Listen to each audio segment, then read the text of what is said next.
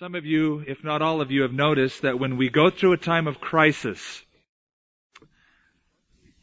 and things aren't going our way, that we obviously get upset, we get mad, and sometimes we blame God, don't we? And we question God, why would you allow this to happen? But have you ever been in a situation where you thought it was completely horrible, but then after a period of time has elapsed, you've looked back and you've thanked God for it because it was an appointment with God?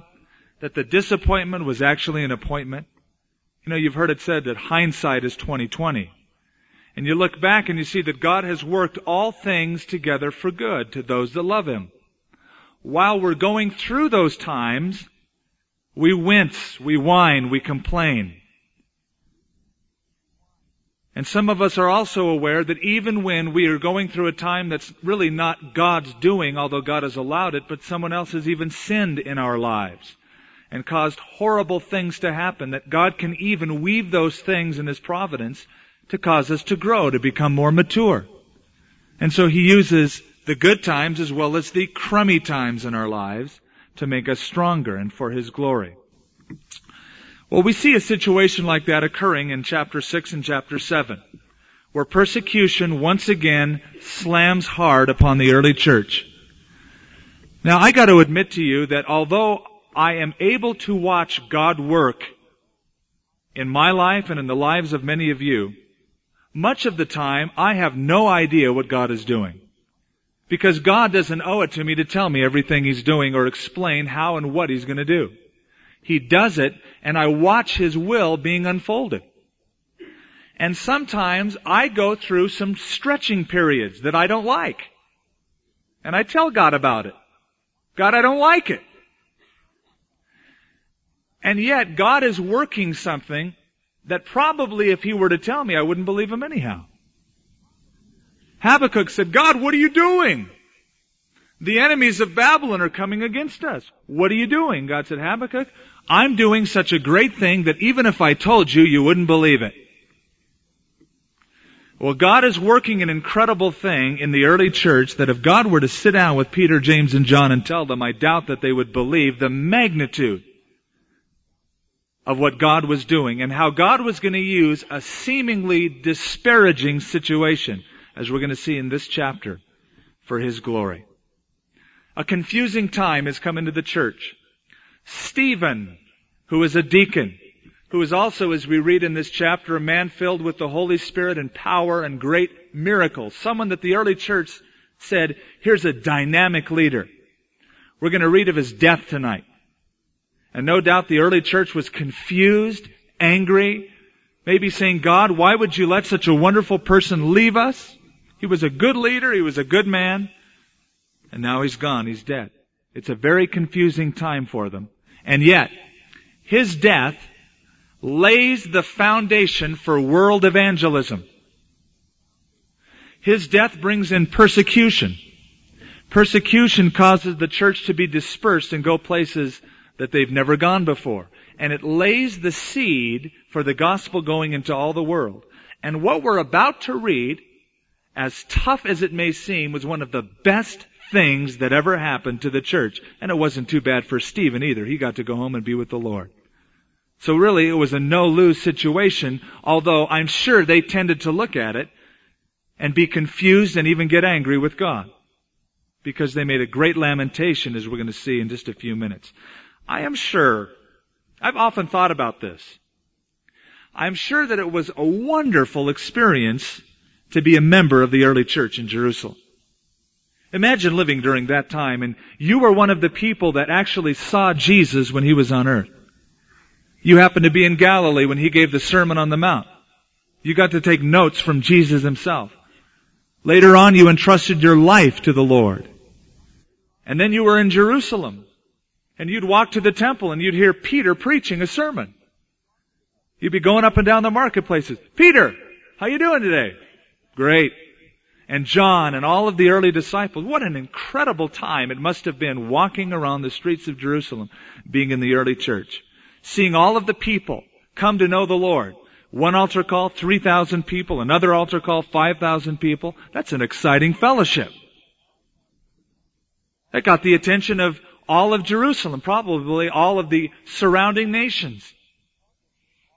The Scripture says that they were filled with joy. They had all things in common. They were together and had great fullness of joy. Now a change is going to come their way. Things are going to be different now. No longer this cohesive group of Christians in this wonderful environment of total joy and no problems. Persecution is going to slap hard on the early church and cause them all to go in different directions. But it's going to be one of the greatest things that happen. You know, I found that most of us like change as long as we initiate it. You know, probably all of us would say, well, I welcome change. Well, that's as long as you can pick the change. But when somebody else initiates it or God initiates it, you're not always that happy about it. You, like the rest of us, will complain, no doubt. Shake your fist at heaven. God, how could you allow this change to come in my life? Everything was flowing so beautifully.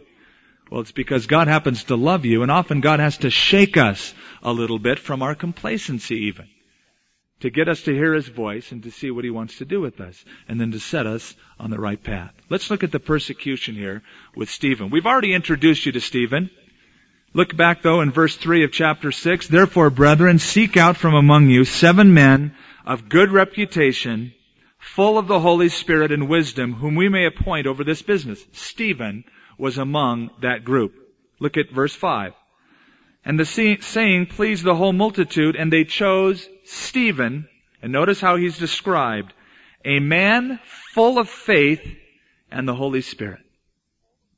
He was full of wisdom, he had good reputation, he was a man full of faith, and then look down in verse 8. And Stephen, full of faith and power, did great wonders and signs among the people. However, in verse 9, there arose some from what is called the synagogue of the freedmen, Cyrenians, Alexandrians, and those from Cilicia and Asia, disputing with Stephen. So here's Stephen, a deacon, behind the scenes servant for the widows in the early church, now a preacher in the synagogues. And there's a dispute that arises between Stephen and these Jews, the freedmen. These were probably Jews who had been in foreign countries, dispersed, and were allowed to come back into their land. I don't know if you've seen the news lately, but there's an incredible exodus right now of Russian Jews back into the land of Israel. They're allowed to come into their homeland, and although that causes an economic crunch for the people in Israel, any Jew, they say, is welcomed in our homeland, and even if it causes them problems, they're being welcomed. However, I found out last week in North Carolina, a person who lives in Tel Aviv, a Messianic Jew, said what they're finding is something interesting, that a lot of these Jews from Russia flooding into Israel that are being welcomed by the Israeli government are born-again believers already. And they're going into the synagogues and sharing their testimony. And there's this mass exodus of people from Russia back into the land of Israel. And it could be, perhaps, this is what God was speaking of when He speaks in the prophet Jeremiah, I will say to the north, give them up, speaking of His people, and letting them come back into the land. And a lot of them are giving their testimony already in a land that asked them to come. Well, here's Stephen, sort of like that. He's come into his land of Jerusalem, and he's sharing in the synagogue of these foreign Jews who had come together and formed their own synagogue, and they're arguing with them. They're disputing, no doubt, Christianity versus Judaism. However, Stephen was a little more than they bargained for. Look at the next verse. And they were not able to resist the wisdom and the spirit by which he spoke. You know that is a fulfillment of what Jesus promised? Listen to what He said.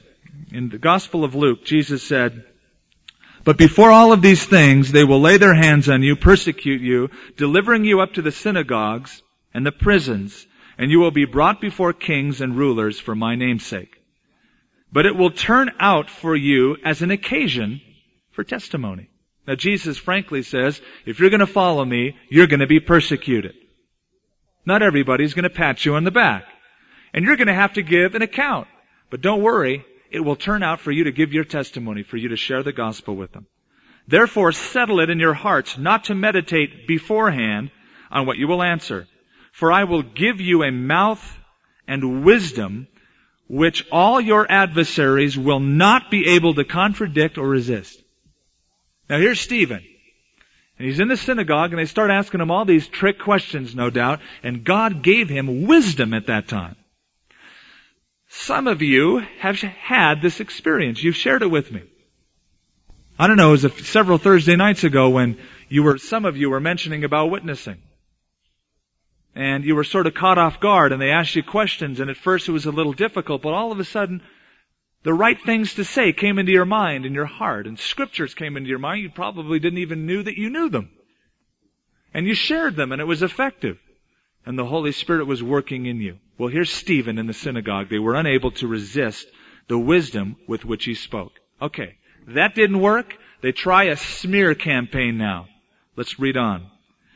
Then they secretly induced men to say, we have heard him speak blasphemous words against Moses and God. And they stirred up the people and the elders and the scribes, and they came to him and seized him and brought him to the council, the Sanhedrin. They also set up false witnesses who said, this man does not cease to speak blasphemous words against this holy place and the law. For we heard him say that this Jesus of Nazareth will destroy this place and change the customs which Moses delivered to us. Now that was a serious accusation. There were two things the Jewish people loved, I would say still love, but they don't have one of them. But they loved them. And if you spoke against either one of these things, you were in deep trouble. One was the temple. Secondly, it was the law. The Jews called the temple the house of God. The Jews called the law the word of God. The law of God. The dictates of God. To speak against either one of those things was blasphemous. No doubt as they were disputing in the synagogue, Stephen was simply affirming that Jesus came to fulfill the law. Remember that people accused Jesus of the same thing. Remember Jesus one time said, destroy this temple, and in 3 days I will rise it up again. And they said to him, hey, we've spent 46 years building this temple, and you're going to build it in 3 days? But then John says he was speaking of the temple of what? His body. How that he would be killed and resurrected. But they took his words and twisted them, and Jesus was falsely accused of this before the Sanhedrin before his death. At another time, Jesus said, do not think I have come to destroy the law or the prophets. I didn't come to destroy, but to fulfill. And no doubt, Stephen was pointing to Jesus as the fulfillment of Old Testament prophecy. But they were twisting his words because they were unable to dispute his theological wisdom. He had such sound biblical wisdom. So they brought out false accusations. He spoke against our temple and against the law. He's a blasphemer. Now he's going to get into trouble, and he has to stand before the council, the Sanhedrin. And all who sat in the council, verse 15, looking steadfastly at him, I like this, saw his face as the face of an angel. Why a face of an angel? It's interesting, when Moses came down from the mountain with the 10 commandments, with the law, what happened to his face? It was shining like an angel. And they put a veil over his face so that they wouldn't see the glory departing. Well, here's Stephen being accused of blaspheming the law, and it's almost like God's stamp of approval on Stephen. Just like Moses' face shone when he gave the children of Israel the law, Stephen has the right interpretation of the law, that it points to Jesus. And they looked at his face and they saw that it was the face of an angel. And now he's going to be called to give an account. What happens here in this meeting is going to cause a great persecution that will sweep the church in Jerusalem, and it's never going to be the same again. And so we're going to see his sermon. I want you to notice a few things about it. First of all, Stephen started out as a deacon, as a servant, ministering to widows. He didn't start out by saying, excuse me, Peter, I am a great preacher. Here, let me show you some verses I've memorized. Here's a quick sermon for you. What do you think? Let me speak for you Sunday, all right? He just served, and God gave him the opportunity later on, open the doors for him to be a dynamic witness. Jesus wants us to be faithful to the calling He's given us so that He'll be able to say, well done, good and faithful servant.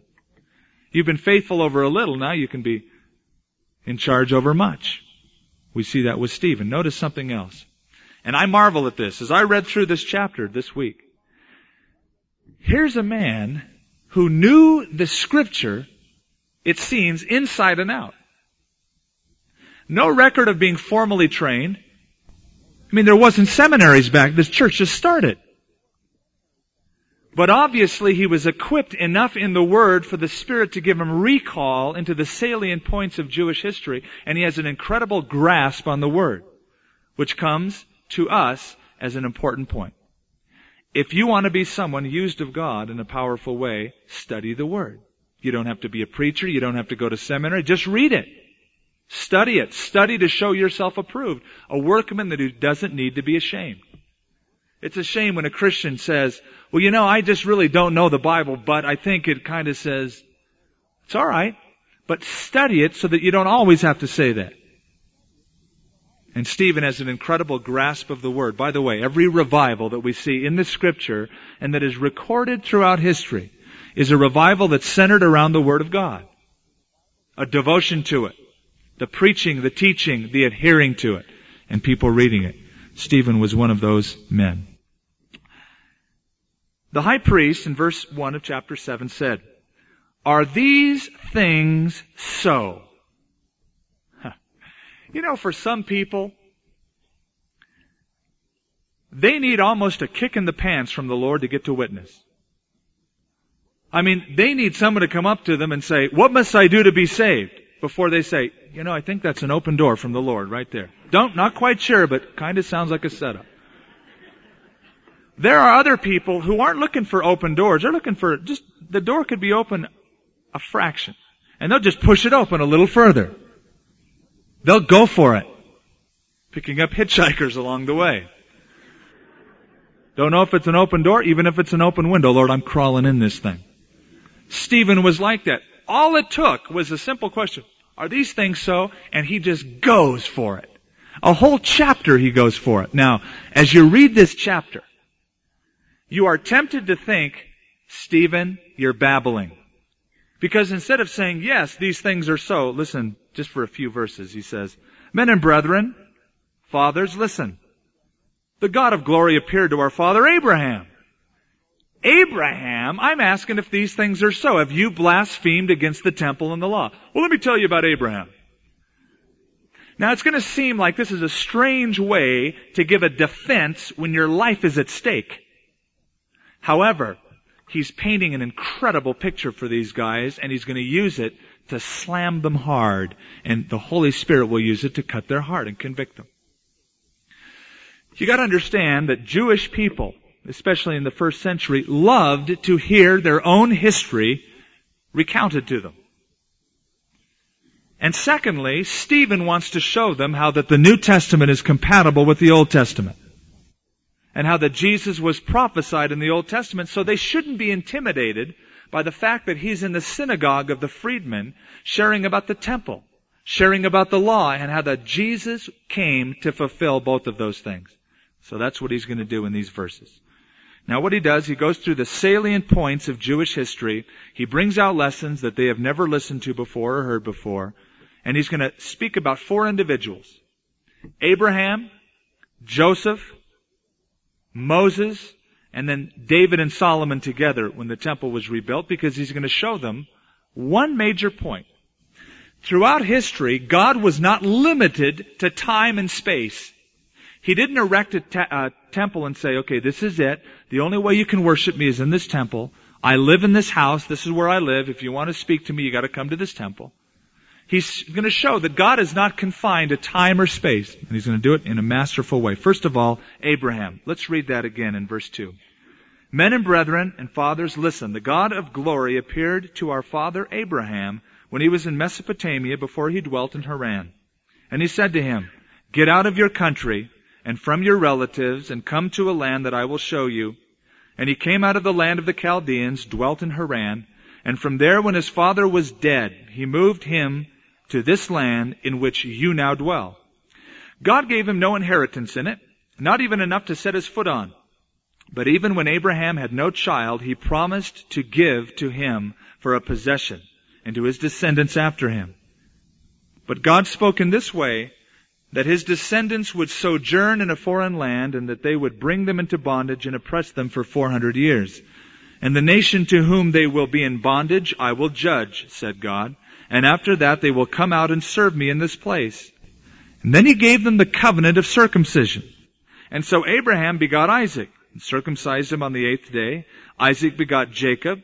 Jacob begot the 12 patriarchs. Now, imagine the Sanhedrin listening to this. This man's been accused of blasphemy against the law and the temple. Stephen, are these things so? Well, you know, Abraham a long time ago was taken from a foreign country, and he went into the land which you are. And then he had his son Isaac, and they're kind of stroking their beards, going, yeah, okay, where are you going with this thing? You know, earth to Stephen, are we on the same wavelength here? But they're patiently waiting. Now notice what he does after speaking about Abraham, and he spoke about Abraham for a very important reason. It was God who initiated the whole process of Abraham leaving his land and coming to Israel. God spoke to Abraham, this is God's work, and he's going to get him to agree. Okay, great, no problem. I agree with your theology so far. Just as an aside, however, I've always been impressed with the fact that the New Testament paints Abraham to be a man of great faith. And I'm grateful for that because Abraham was flawed, and yet Hebrews says by faith Abraham did this and that, when many times he was a failure at his faith. His faith was incomplete. God said, Abraham, leave your relatives and come into this land. What does he do? He takes his dad with him. A man of faith and honesty goes down to Egypt to King Abimelech. And he tells his wife, Sarah, who's 90 years old, but obviously good looking. He says, listen, Sarah, you're so good looking. You're only 90 years old, and I'm afraid that the king will steal you away from me to be part of your harem. So when he asks you who you are, say that you're my sister. Otherwise, he could kill me if you're my wife and take you. A man of faith telling his wife to lie. God had to speak to Abimelech in a dream and say, listen, the guy was putting you on, and the unbeliever rebukes the believer. And nonetheless, he's upheld as this man of faith because God has chosen the foolish things of this world. And so when I read about Abraham exalted as a man of faith, I get encouraged.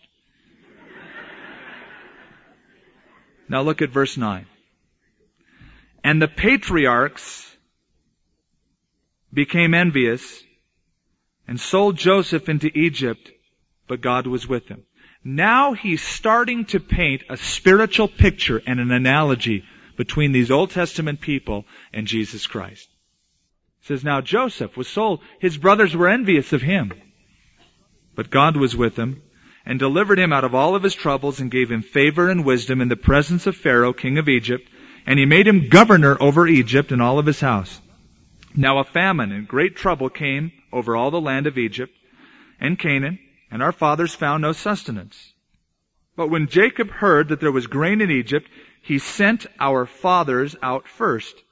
And the second time, Joseph was made known to his brothers, and Joseph's family became known to the Pharaoh. You see, he's drawing a spiritual picture. Do you remember Joseph? The first time his brothers were with him, they didn't recognize him. Even though he was the king over them. They didn't recognize that he was their king. But the second time, he was revealed to them, even as it's very true. The first time, Jesus came to his own, and his own did not receive him. The second time Jesus comes again, it is recorded of the children of Israel. They will ask him, what are the meanings of the wounds in your hands? And he will say, these are the wounds I received in the house of my friends. And they will mourn over him and mourn over their lost condition as he is revealed a second time to them. Now going on. Joseph sent, and he called his father Jacob and all of his relatives to him, 75 people. So Jacob went down to Egypt, and he died, he and our fathers. And they were carried back to Shechem and laid in the tomb that Abraham bought for a sum of money for the sons of Hamor, the father of Shechem. Now he changes from Joseph, speaks about Moses, and most of his time will be spent in the life of Moses. He still hasn't answered the question yet, has he? Hey, are these things so? Well, let me tell you about Abraham. He came from a land called Chaldean and Don. And let me tell you about Joseph. And they're just listening to him. And so far they no doubt agree with him. Now he's going to spend most of his time with Moses. Why? Because he was accused of blaspheming the law of Moses. Great. Let me tell you about Moses then. When the time of the promise drew near, which God had sworn to Abraham, the people grew and multiplied in Egypt, till another king arose who did not know Joseph. This man dealt treacherously with our people and oppressed our forefathers, making them expose their babies so that they might not live. And at this time Moses was born and was well-pleasing to God, and he was brought up in his father's house for 3 months. But when he was set out, Pharaoh's daughter took him away, brought him up as her own son, and Moses was learned in all the wisdom of the Egyptians and was mighty in words and deeds. By the way, a lot of you find it hard to read the Old Testament. Read and know chapter 7 of the book of Acts, and you will have the Old Testament in a nutshell. At least the salient epical periods of the Old Testament. And he's going through real briefly the entire Old Testament. It's a quick Bible study for the whole Bible. Verse 23. But when he was 40 years old, it came into his heart to visit his brethren, the children of Israel. And seeing one of them suffer wrong, he defended and avenged him who was oppressed and struck down the Egyptian. For he supposed, now listen to the words carefully. He supposed that his brethren would have understood that God would deliver them by his hand, but they did not understand. And the next day he appeared to 2 of them as they were fighting and tried to reconcile them, saying, Men, brethren, why do you wrong one another? But he who did his neighbor wrong pushed him away, saying, Who made you a ruler and a judge over us? Do you want to kill me like you killed the Egyptian yesterday? Now Stephen is sharpening the knife before he sticks it in them. He's saying, Joseph wasn't understood by his own brethren. They envied him. They didn't even know who he was, and he was their king. Moses was the one God sent to the children of Israel to deliver them. They didn't recognize him. They didn't receive him. Now, the Sanhedrin, the ruling council, would often quote their previous rabbis and make reference to the fathers in some kind of a holy, revered way. Oh, our fathers did this, and our fathers said that, as if their fathers were blameless. And Stephen is going to say, let me tell you something about your fathers. Your fathers didn't listen to Joseph. Your fathers didn't receive Moses. Your fathers are not all that flawless. They made some goofy, foolish mistakes and never once, it seems, received God's leaders when they were sent. Look down a little bit. At verse 35. Whom they rejected, saying, Who made you to be a ruler and judge, is the one God sent to be a ruler and deliverer by the hand of the angel who appeared to him in the bush. And he brought them out after he had shown wonders and signs in the land of Egypt and in the Red Sea and in the wilderness for 40 years. This is that Moses who said to the children of Israel, The Lord your God will raise up for you a prophet like me from your brethren. Him you shall hear. This is the one who was in the congregation in the wilderness with the angel who spoke to him on Mount Sinai, and with our fathers, the one who received the living oracles to give to us, whom our fathers would not obey, but rejected. And in their hearts they turned back to Egypt, saying to Aaron, Make us gods to go before us. For this Moses who brought us out of the land of Egypt, we do not know what has become of him. And so they made a calf in those days, offered sacrifices to the idol, and rejoiced in the works of their own hands. Then God turned and gave them to worship the host of heaven, as it is written in the book of prophets, and he quotes a scripture. Verse 44, Our fathers had the tabernacle of witness in the wilderness. Do you see the reference he makes to our fathers? Oh, you Sanhedrin always speak of our fathers, our fathers. Your fathers blew it. Your fathers never received the ways or the messengers God sent to them. They didn't receive Moses, they didn't receive Joseph, and Moses spoke of another prophet. And he said, him you shall hear or you'll be cut off from the land. Now he speaks about the time of the temple under David and Solomon, verse 44. Our fathers had the tabernacle of witness in the wilderness, as he appointed, instructing Moses to make it according to the pattern which he had seen, which our fathers, having received it in turn, also brought it with Joseph into the land possessed by the Gentiles, whom God drove out before the face of our fathers until the day of David, who found favor before God and asked to find a dwelling for the God of Jacob. But Solomon built him a house. However, the Most High does not dwell in temples made with hands, as the prophet says, heaven is my throne, earth is my footstool. What house are you going to build for me, says the Lord? Or what is the place of my rest? Has not my hand made all of these things? Now listen, he sticks the knife in here. He really lays it on thick. You stiff-necked! You know why he called them that? That was a common name for the children of Israel under Moses in the Old Testament, for the fathers. Our fathers, our fathers. Well, let me use a term that Moses said to your fathers. You stiff-necked and uncircumcised in heart and ears. You always resist the Holy Spirit as your fathers did, so do you. Which of the prophets did your fathers not persecute? And they killed those who foretold the coming of the Just One, whom you have become the betrayers and the murderers, who having received the law by the direction of angels and have not kept it. You know, he never read How to Make Friends and Influence People. If he did, he never applied it. Because they said, are these things so? Let me tell you about Abraham. Okay, I agree with that. Let me tell you about Joseph. Good theology. Let me tell you about Moses, and David, and Solomon. And I'm thinking, what's your point? My point is this. They were stiff-necked, so are you. Moses foretold of the coming one. Your fathers persecuted the prophets, and your sin is worse because you persecuted the one they told you about. You murdered him. You're stiff-necked. He really lays it on thick. Now, before we go on to see their reaction, and if you've read it, you already know their reaction. Stephen dies because of this. Stephen makes reference to the temple and Solomon inaugurating the temple in some of those verses. Why? Because they made an accusation against him. He's speaking against the law, and he's speaking against the holy temple. And what he's trying to point to them is this. Tabernacles and temples are fine, but God doesn't live in them only. It's not the house of God. Because God is tied not to buildings, but to His people. Even Solomon, it's recorded in Chronicles, after the temple was constructed, he looked at that temple that he built. After years of labor, he looked at it and he said, heaven, even the heavens of heavens, cannot contain thee, much less this house which I have built. You know, when I was a kid, going to church, I often heard a phrase, the house of God. And it was often used in a negative context because I would be misbehaving in church.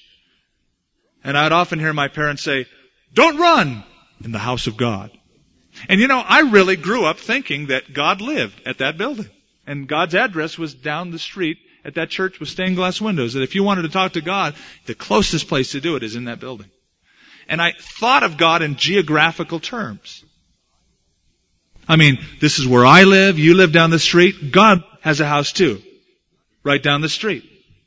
And God doesn't dwell in temples made with hands. And we must never forget that. We should never attach importance to a holy place. God doesn't have holy places, only holy people.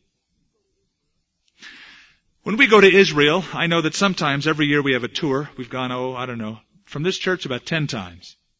Maybe not, no, maybe about 9 times, 8 times. But when we go to Israel, some people are disappointed because they expect to see the authentic place that something was performed in, some miracle, some place Jesus walked. And they often get disappointed because there are very few, if any, real authentic places. They want someone to say, this is the place where Jesus touched the lame man. Right here, right where your feet are standing. Do you feel the tingles? Oh, yes. And you don't get any of that. In fact, it's confusing because on the Mount of Olives alone, there are 3 separate churches, all of them that claim Jesus ascended into heaven from that spot.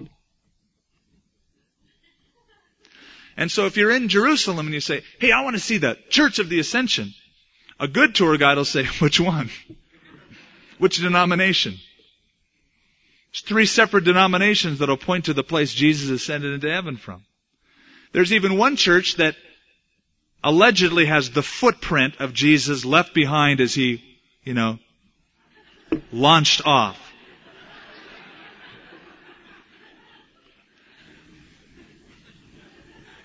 I've seen the churches, I've sort of chuckled under my breath because as I read the Gospel of Luke, it says that Jesus ascended from the Mount of Olives, but there are several places on the Mount of Olives. The Mount of Olives is huge, it's a large surfaced area.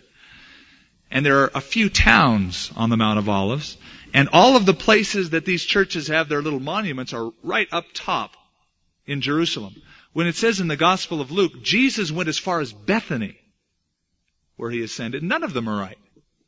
Because none of them are even close to Bethany. You have to go to the other side of the slope, way down the slope, before you get to Bethany on the same Mount of Olives. But people expect to go into these places and go, oh, I stood in the place. And if you've gone and you thought you've been on the place, I've just, bursted your bubble at this point. But Stephen says, it's not important. It wasn't important to Solomon. You make such a big deal out of your temple as if this is the only place God can speak to people in. And you make such a big deal about your fathers. And your fathers are the one that persecuted the prophets who spoke about Jesus whom you murdered. Let's see their reaction. When they heard these things, they were quite happy. No, what does it say? They were cut to the heart. Well, you can expect that. And they gnash, or they were grinding their teeth. But he, being full of the Holy Spirit, gazed into heaven and saw the glory of God and Jesus standing at the right hand of God. That's so beautiful to me because it says that Jesus ascended into heaven from Bethany. And he's sitting at the right hand of God the Father. Sitting. It's a finished work. Here Stephen sees him standing as if to welcome him into the kingdom of heaven. Jesus said, if you confess me before men, which he just did, I'll confess you before the Father in heaven. He's giving him, if you will, a standing ovation or a standing entrance. I see him standing at the right hand of God. Then they cried out with a loud voice, and they stopped their ears. Remember when you were a kid and you'd argue with another kid and you'd call each other names and you started getting provoked? What did you do? You'd plug your ears and you'd keep shouting at them. Thinking, I'm not going to hear what you have to say to me, but I'm going to yell real loud at you. These guys are acting like little kids. There's none so blind as those who will not see. None so deaf as those who will not hear. And they close their ears. They don't want to hear about it because Stephen is chiseling away at their traditions. Instead of being open to the Word of God, which he fluently and aptly quoted, Stephen, you've stepped on our traditional toes. And you can get people angry by stepping on their traditional toes. A person can be sane in a conversation, but it's often if you step on the little traditions they grew up with. Even if they don't have biblical precedent for them, they'll get angry at you. And you might not have the same reaction, but you'll have a pretty stiff reaction. And they ran at him with one accord, and they cast him out of the city and stoned him. And the witnesses laid down their clothes at the feet of a young man named Saul. And they stoned Stephen as he was calling on God. And he said, Lord Jesus, receive my spirit. Reminiscent of Jesus on the cross. Father, into thy hands I commend my spirit. And he knelt down and he cried out with a loud voice, Lord, do not charge them with this sin. Again, reminiscent of Jesus on the cross. Father, forgive them. They don't know what they do. Would you have prayed that prayer? I know that's not a fair question. But I know my human nature. And I know that vengeance is mine, saith the Lord. But when I get wrong personally, I have a flesh nature too. And when somebody throws rocks at my head, I get a little bit upset. And I tend to say, vengeance is mine, says Skip, and get a bigger rock. But what a heart of forgiveness. Lord, don't even lay this sin to their charge. And when he had said this, he fell asleep. Jesus said, he who lives and believes in me will never die. What a beautiful way to describe Christian death. We speak of it in terms of defeat. He fell asleep. Now this seems like an incredible tragedy. Now look at chapter 8, verse 2. Devout men carried Stephen to his burial and made great lamentation over him. They were shocked. They were stunned. Stephen, a man full of faith, love, power of the Holy Spirit, a powerful person, could be used of God, had many more years of ministry left, was taken from them. And I can just hear some preacher at his funeral saying, he had an untimely death. I doubt it. I think God was saying, nope, he was right on time. Because Stephen's death, looking back with hindsight, proved to be one of the greatest things that could happen to the church. You say, well, what did it cause? It caused persecution. You didn't get excited. Stephen's death caused persecution. You know, okay. Why is that such a great blessing? Well, let's just read on. Just keep that in mind. Look back in verse 58 of chapter 7. They cast him out of the city and stoned him, and the witnesses laid down their clothes at the feet of a young man named Saul. Now we're introduced for the first time to Saul of Tarsus, a young, brilliant rabbi, Jewish to the max. A Pharisee of Pharisees, he says in Philippians, a Hebrew of Hebrews. Concerning the law, I was blameless. Concerning zeal, I persecuted the church. Now, as he was being stoned, Saul was watching this whole thing. In fact, they put his clothes down at his feet. Belonged to the Sanhedrin now. I personally believe that Saul, watching this great man of God die, brought deep conviction to his heart. I don't think Saul had ever seen a man die like this. And there's a difference between men who die without Christ and men who die with Christ. And I'm sure that as Saul looked at this man bleeding on the ground outside Jerusalem saying, Lord, forgive them. Don't lay this sin to their charge. And he peacefully went to sleep. That made an impact on him. And under conviction, we now read about Saul persecuting the church and making great havoc out of it. You know that a person under persecution is a dangerous person to be around? I feel for some of you who are married to unsaved husbands or wives. And if they're under conviction right now, as the Holy Spirit is trying to convict them of their sin, they're hard to live with. They could lash out at you and say the cruelest things. They can do the worst kinds of things. They're tough to be around because they're fighting against the Holy Spirit.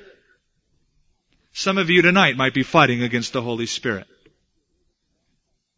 You're here with a friend, you're here with a relative, and the Holy Spirit has been saying, get right with God. Give Jesus your life, and you've been trying to fight it. Oh, you'll go through the outward motions, you'll come to church, you carry a Bible, you put on a smile, but you haven't surrendered to Him. And you might be hard to live with because you're fighting the conviction. Remember Saul of Tarsus as he gets knocked off his animal on the way to Damascus. And he says, oh, who is it, Lord? He says, it's Jesus of Nazareth. It's hard for you to kick against the goads, isn't it? It's hard for you to fight this conviction. Now look at verse 1, chapter 8. And Saul was consenting to his death. In Greek it means voting, which indicates that he was a member of the Sanhedrin, the ruling body of Jewish elders. He was saying, yeah, kill him, stone him. He was the one that voted. And at that time, a great persecution arose against the church which was at Jerusalem. And they were all scattered throughout the regions of Judea and Samaria, except the apostles, and devout men carried Stephen to his burial, and they made great lamentation over him. You see that word scattered in verse 1? It means scattered like seed. See, up to this point, something has happened. The early church in Jerusalem has had a great time watching the growth, thousands of people coming to know the Lord, the joy, the fellowship. Do you know what it feels like when you've been out of fellowship for a long time? Maybe you haven't found a church that really fills a need or whatever, and you finally get into a place of fellowship. Do you know the warmth of that when you've been isolated for a long time? Well, imagine the joy of the early church. They go, oh, this is a great place. 3,000 people at Peter's altar call last week. Wow. People healed. What a great place to hang out. Now they get scattered all over Samaria. Look up at verse 4. Therefore, those who were scattered went everywhere preaching the word. Remember I said something to you that you quite didn't understand a few minutes ago? Stephen's death was one of the greatest things that happened in the early church. And you were thinking, what? Why? What did it bring? Persecution. What's so good about that? Persecution led to dispersion. Dispersion led to world evangelism. Remember Jesus told them something? You will be my witnesses in Jerusalem, Judea, Samaria, and the uttermost parts of the earth.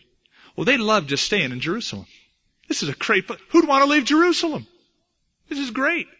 We're under the spout where the glory comes out. We've got it made. But the Lord wanted them to leave their comfort in Jerusalem and get them out into Samaria. And so He had to shake them loose from their complacency through persecution. They were scattered everywhere. They didn't have a choice. But wherever they went, they preached the gospel. Look at that verse again. Therefore, those who were scattered, not the apostles, they stayed in Jerusalem.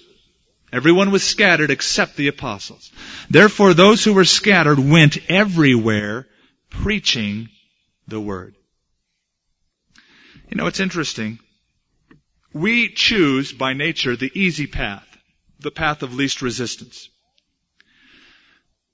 And yet there's always danger in a life of ease and no resistance. There's a softness that develops when things are too easy for us. Notice how flabby the person gets who never exercises. The early church was getting a little bit soft. Oh, it's such a great place to hang out. We love Jerusalem. They were in a rut. Persecution caused them to be scattered. I'm sure they were going, God, how could you let this happen? Stephen died. All of our friends are scattered everywhere. Broken homes. But what happened? The gospel was spread throughout Samaria. They'd never heard the gospel before.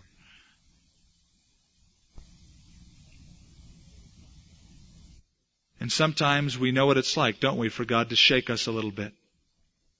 We've planned, we've prepared, we finally got the right job, the right place, the right people, the right fellowship. We think, this is the life. Oh, this is great. I like it just the way it is. It's just smooth sailing. And so we kind of sit back on our couch of ease. And that's all right. God loves to bless us, but sometimes we can forget what He called us to. He didn't call us to join a bless me assembly, but to share His gospel. And so you come home and you think, honey, I just got a raise. Let's take that cruise we've been waiting for. Oh man, let's just splurge. This is the life. You come back from your cruise and there's a notice from your boss. And you put the cruise on credit. The boss says, we don't need you anymore. And then all of a sudden, what do? What's your first reaction? Oh God! Help! God, I love you! God says, hey, how you doing? I haven't heard from you in a long time. It's funny how turbocharged our prayer life is in times like that, right? All of a sudden, we're close to God. Oh yeah, you need to be close to God. Your hide's on the wall. And perhaps God put it there. Because all of a sudden now you have a listening ear. And your eye is watchful upon the hand of the Master, and you're thinking, okay, you got my attention. What is it you want me to do? I'll do anything. That's where He wants you. And oftentimes that life of no ripples, that life of ease, we lose that. And so God, in His great love, pulls the rug right out from under your feet. And you're hanging on for dear life, and you cry out, oh God, what do you want me to do? God says, that's what I've been waiting for. In the book of Haggai, They'd come back from captivity. They were in Jerusalem. But they said, it's not time for us to build the house of God. They call it the temple of God, or God's house. That was a euphemism for it. It's not time. And so the prophet Haggai came on the scene and said, you people are saying it's not time to build the temple. Is it time for you to settle down and dwell in your fine paneled houses and let Jerusalem lay in ruins? Here you are, back from captivity. You've forgotten the hard life. You've forgotten the difficulty. It's fun. It's easy. You've got these nice places to live and life is great. You've forgotten why you're here. God called you here to build walls and to have a place of worship and center your activities around the living God. And Haggai was called as a prophet to shake them out of their complacency. And before we close, real quickly, notice verse 4, who did it? Therefore, those who were scattered went everywhere preaching the word. It's not the apostles. The apostles stayed. These are lay people preaching the gospel. Don't think that we're going to win the world to Christ by paid clergy. We need 2.7 billion of them to do it. These people all went everywhere preaching the gospel. They had a new revival for evangelism because God pulled the rug from under their feet. God's called all of us to be His witnesses. And that's why we're here. Someone once asked a lawyer a simple question. Well, what do you do? And I loved his answer. He said, well, I'm a lawyer to put bread on the table, but my business is winning souls for Christ. That's why I'm here, not to be a lawyer. To win souls for Christ. And you could say that about whatever occupation you have. Well, what do you do? Well, my business for this world to put bread on the table is a janitor, a clerk, a businessman, a businesswoman. But my real business is to win souls for Christ. They went everywhere preaching the gospel. Ask yourself a couple questions in closing. When is the last time you were persecuted for your faith? Oh, you might not have been stoned, but what about talked about, laughed about? Well, I can't ever remember being persecuted for my faith. Well, maybe it's because you never shared it, and they don't know. Not that you need to try to make yourself obnoxious so that you can walk home saying, I was persecuted. Perhaps not for righteousness' sake, but for weirdness' sake. But make sure it's for the gospel's sake. When was the last time you were persecuted for the gospel? And what about personal evangelism? Are you involved in it? Do you tell others about Jesus Christ? And finally, what is your reaction when God upsets your plans? When He initiates changes in your life? You say, God, okay, you got my attention. Or do you say, why would you let this happen? I like the story about the kid. Spent hours building a boat. Toy sailboat. Took it out to the lake with all the other kids. Proudly placed that little boat on the lake. And the wind came and started blowing it across the lake, and he looked with great pride at that boat he spent so much time, and all of a sudden a gale of wind came across and the boat sunk. And the kid looked at it, shook his head and said, it's a great day to fly a kite.